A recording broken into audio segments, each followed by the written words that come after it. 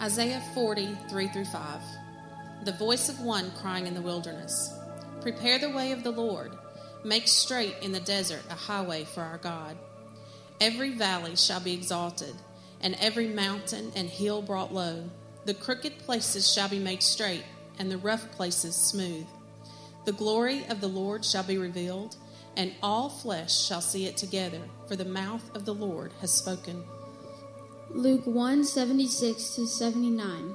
And you, my child, will be called a prophet of the Most High, for you will go on before the Lord to prepare the way for him, to give his people the knowledge of salvation through the forgiveness of their sins, because of the tender mercy of our God, by which the rising sun will come to us from heaven, to shine on those living in darkness and in the shadow of death, to guide our feet into the path of peace.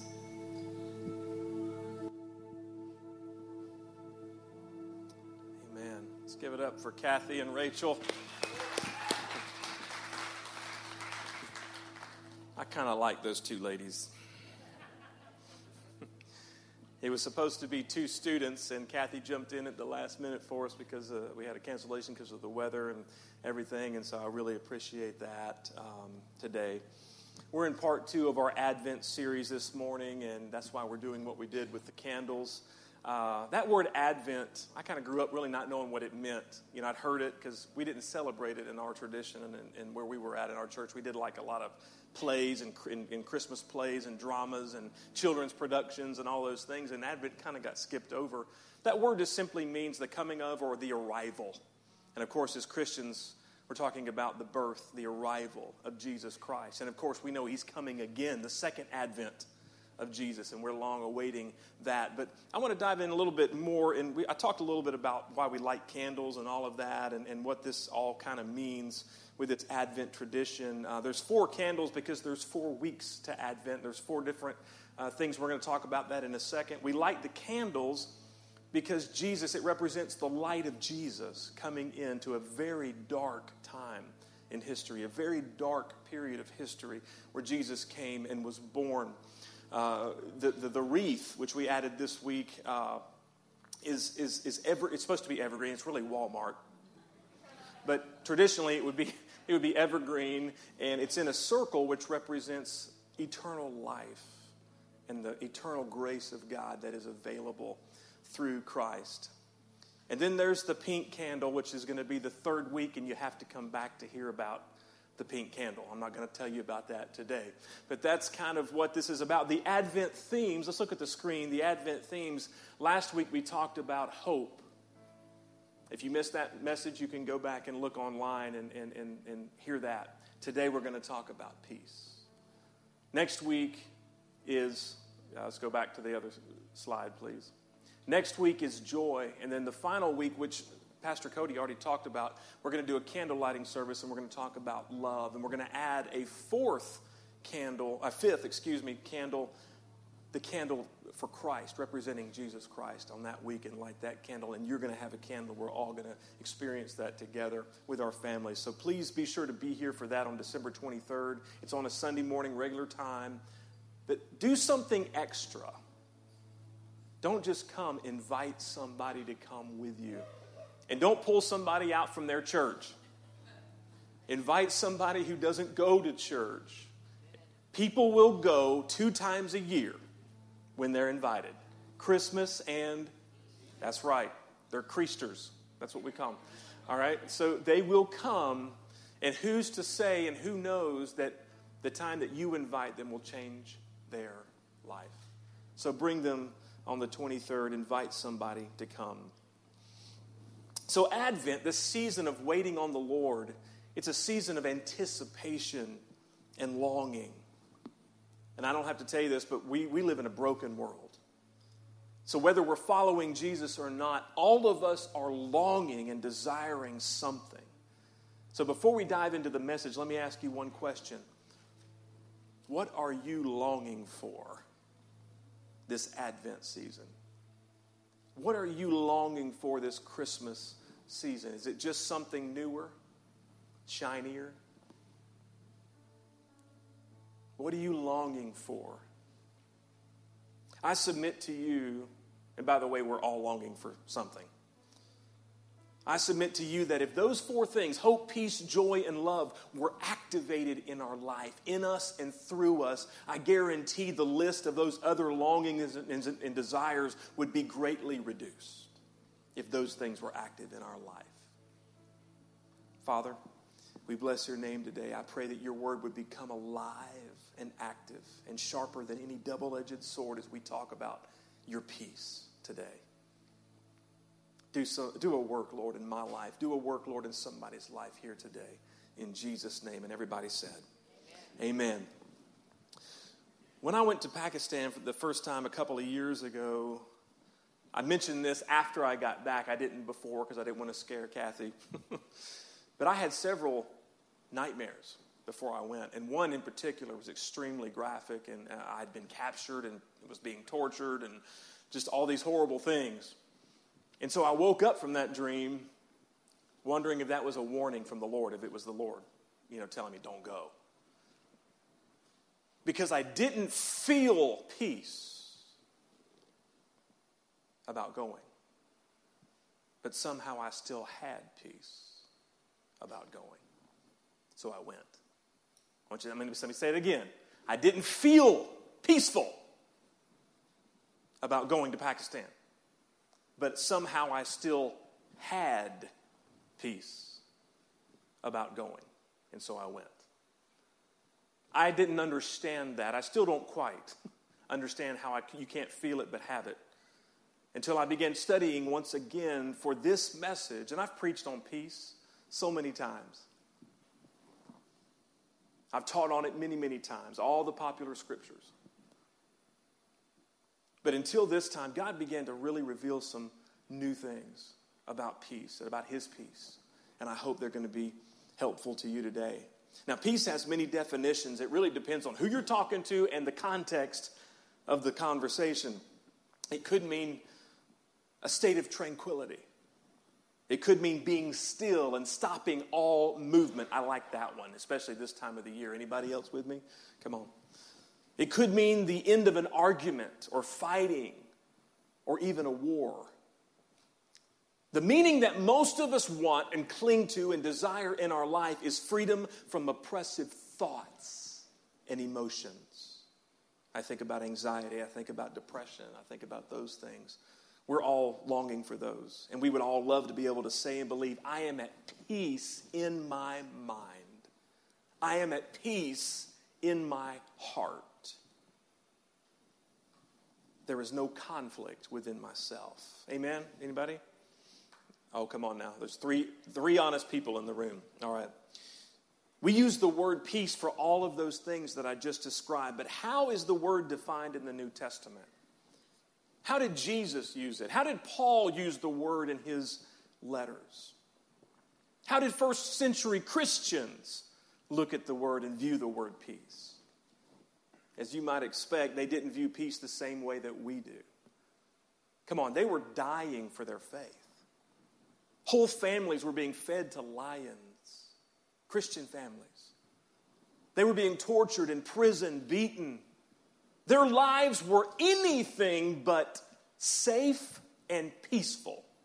And yet they spoke of having peace. How is that possible? I think these folks have a lot to teach us if we'll hear and listen. Jesus says in John chapter 14:27, this is Jesus talking to his disciples.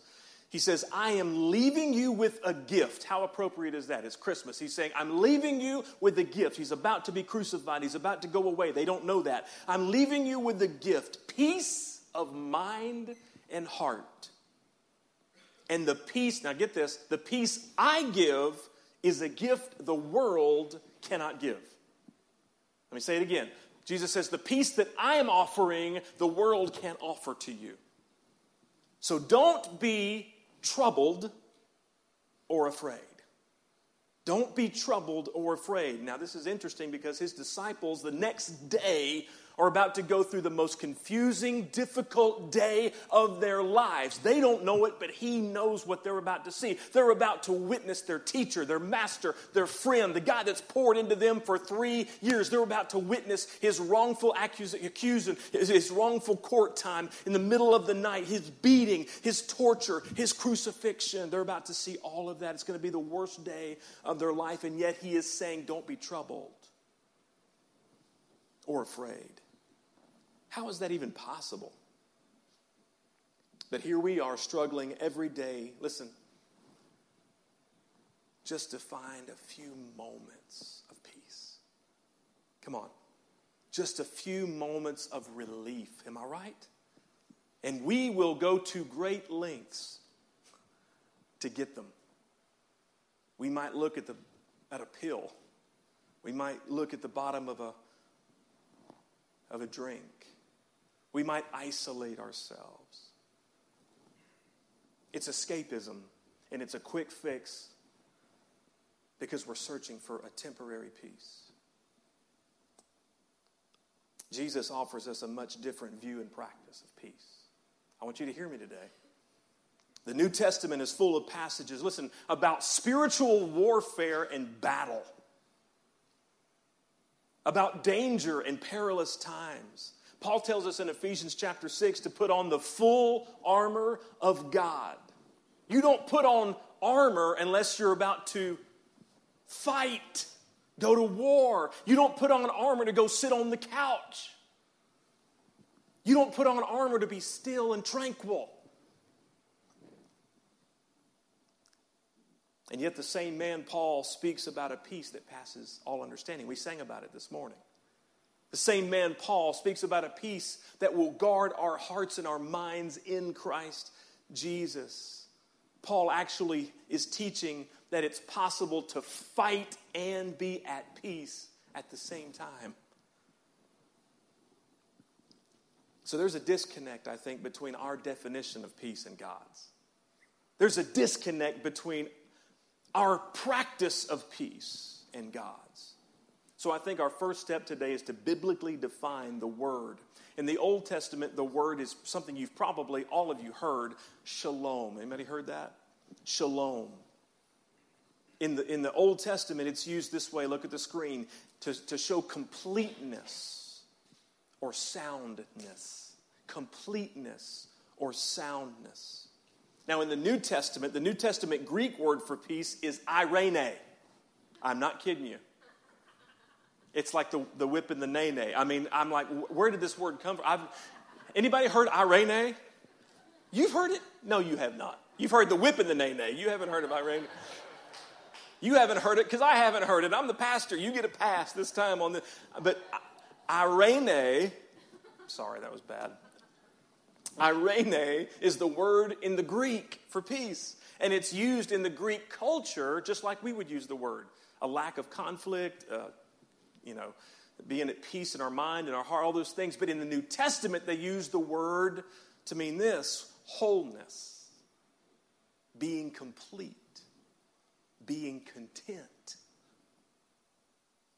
So if we pull these and put them together, we get the meaning. It's very clear. The Word of God is teaching us that peace is about being complete and whole, being content with what we have. This is exactly why Jesus came and died. We were missing a part of ourselves because we were separated from God because of sin, but He came and shed His blood so that we could be reunited with the Father and made complete and whole again. So look at the screen. Jesus would define peace as being complete in Him. Everybody look at me. There is no other way to be complete without Christ. He is the only way, the truth, and the life. No one comes to the Father except through Him. He is the only way that we can be complete in this world. He would define peace that way. So based on that definition of completeness and wholeness, I want to give us some takeaways today. I think these are important. And again, for me, it was kind of new. It was a different angle on the whole thing. And then I want to spend a couple of minutes in worship and prayer at the end. So when I'm counseling somebody in my office, and they come to me with anxiety, which, by the way, is probably 90%, of the time, because each one of us have a level of anxiety in our life. Come on, somebody. We live in a chaotic, crazy world, upside down world. And so a lot of times we are anxious and afraid and those kind of things. But they come to me and I hear the same thing a lot. Pastor, because I always ask, do you know the Lord? And most of the time they say, yes, I have Jesus. I know Jesus. I'm following Jesus. I'm a Christian, but I'm not feeling peace. That's what they say. I'm not feeling peace. Everybody look at me. Lean into this. There's a big difference between feeling peace and having peace. So point number one is peace is not a feeling, it is a state of being. Peace is not a feeling, it is a state of being. There is no promise in the New Testament about feeling peace. Did you know that? But there is plenty about having peace in the middle of your worst circumstances, the most confusing, most disappointing circumstances you can imagine. Do you think Jesus was feeling peace as they nailed him to a cross? Do you think Paul was feeling peace as he was staring down at the ground with his head on a chopping block? Do you think Peter was feeling peace as they crucified him upside down? Do you think John was feeling peace as they boiled him in oil? What they felt was pain. Can we be honest today? What they felt was isolation. What they felt was grief and sorrow. But they still had peace. Because their peace wasn't based on a feeling, but on being complete in Christ. On having a relationship with Jesus Christ. And that kind of peace is what strengthened them and enabled them to endure the worst possible treatment that we can imagine and endure and make it to the very end. And that kind of peace will help us do the same thing. Somebody needs to be encouraged with this point today. I want you to really get this. Look at the screen. We don't have to forfeit our peace just because we are honest about our feelings. We don't have to turn in our peace. We don't have to forfeit our peace just because we are honest about our feelings, just because we are going through something. It's not wrong to hurt. I'm speaking to somebody today. It's not wrong to feel pain or discouragement. It's not wrong to question a tragedy. We don't have to trade in our peace just because we get emotional. It's not a lack of faith to admit you're going through something and that you need help. The peace of God. This might be the big idea. The more I read these notes and the more I pray and the more I study, I didn't put it down this way. I didn't write it this way. It's not on the screen this way. But I'm really convinced the big idea of this whole thing is the peace of God is not attached to our feelings. It is a gift of God, and it stands all by itself so that no matter what's happening in your life, no matter what you are going through, it will stand on its own. It's not attached to whether or not you're having a good day or not. You can have the peace of God that passes all understanding no matter what you're going through, no matter what anxiety you're feeling, no matter what depression you're battling. You can have and possess the peace of God. Somebody give God praise. Hallelujah. Now, what Jesus is saying in that scripture is that the world's peace doesn't operate like that. You cannot find that kind of peace drinking alcohol or doing drugs. It's a temporary fix to dull your feelings. And we take it as having peace for a few minutes, a few hours, and then what? It's right back. God help us. Again, my point is that we can be walking through the most difficult season of our lives and still have and possess peace.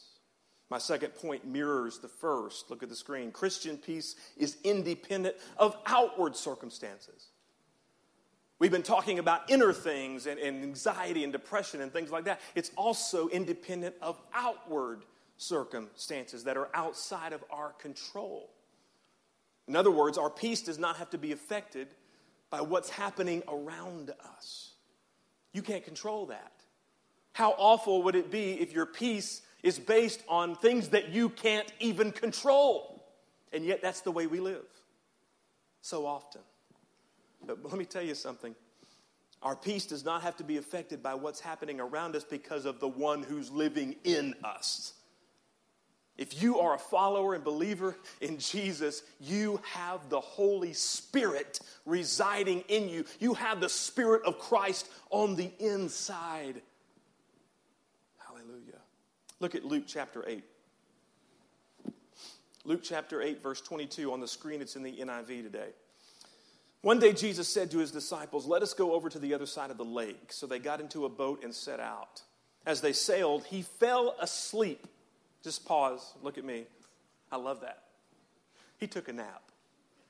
I love that. I love it because guess what? If Jesus, the Son of Man, the Son of God, the Messiah, took a nap, I get to take a nap. Is anybody encouraged this morning? Amen. Just pausing right there. He took a nap. A squall came down on the lake, a storm, so that the boat was being swamped and they were in great danger. So you got it in our mind now. They're out on the middle of the lake. The Sea of Galilee is actually freshwater, but it's very prone to these storms because of the mountains and everything. So here they are in the middle of the lake. They were fishermen, but swimming was not a thing back then, so they didn't swim well. They were afraid of what was about to happen. Verse 24. The disciples went and woke him up saying, "Master, Master, we're going to drown." And I think in parentheses, it's pretty safe that we could say, "And you're taking a nap?" Come on, I'm about to hit home with somebody. How many have ever been praying and felt like God was taking a nap? It's real. He got up and rebuked the wind and the raging waters. Jesus, listen, what's happening? Jesus is taking charge of his outside circumstances because he's God in the flesh. He's taking charge over nature because he's God. And the storm subsided and was calm or at peace. And he says, "Where's your faith?" They're like, "Are you serious?" In fear and amazement, they asked one another, "Who is this guy? We've seen so much, but this takes the cake. He just told the storm to stop and it obeyed." He commands the winds and the water, and they obey him. Here's the lesson. Jesus was napping in the middle of the storm because he had peace before the storm ever came, because he is the Prince of Peace. He is the Prince. Oh, wait, it gets better. He had peace before he ever spoke to the wind and the waves. He was in the middle of the storm. He was napping. He had peace because he is the Prince of Peace. And if we have him in our heart, in our life, we have the Prince of Peace residing in us. Now, he did this to demonstrate his power to his disciples, to let them give him another clue onto who he was. And I want to tell you, he still has the power to calm storms in our life. He still has the power to calm storms in our life. And sometimes, listen, that's exactly what he does. So we should never stop praying that way. We should never stop praying, "Lord, calm the storm in my life." We should never, ever stop praying that. We should never stop praying like his disciples. "Master, I'm going to drown here. Come on. Lord, I'm going down. I need your help." But get this, and this is the other side of the coin. It's tough. When Jesus was hanging on the cross, he did not leverage his divinity. He did not pull out the power card of being the Son of God. He allowed those Roman soldiers to destroy his body, to beat him beyond recognition, to nail him to the cross, because he knew there was purpose in his pain. And because he knew there was purpose in his pain, he still had peace. Even through all of the horrible torture, disfigurement, isolation, he still had peace because he knew he was walking in the purpose that his Father had called him. He knew he was walking in the will of his Father. The peace of God does not always come through the absence of conflict. The peace of God does not always come through the absence of problems, through the absence of pain in our life. And that leads us to our third point. Christian peace is marked by being in the will of God. Christian peace is marked by being in the will of God. Anybody heard of William Carey? He was the father of world missions in the 1700s.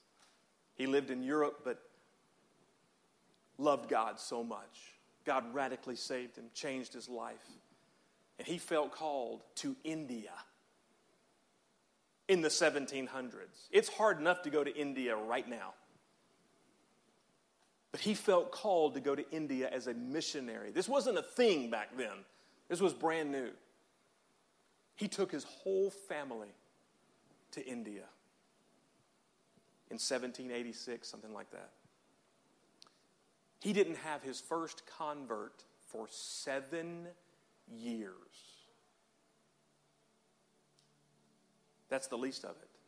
During that first 7 years, his son contracted dysentery and died. His wife began to struggle with mental health issues terribly. Listen to what he said before his first convert. This is indeed the valley of the shadow of death to me, but I rejoice that I am here nonetheless, and God is here. This is a man who's lost his son. His wife is struggling. He hasn't had a convert yet, been there 7 years. And yet he is and he's honest. Look, he's honest. I'm going through the worst period of time in the season of my life. I'm hurting, but I rejoice nonetheless. And God, how else could you pen that statement without having and possessing the peace of God?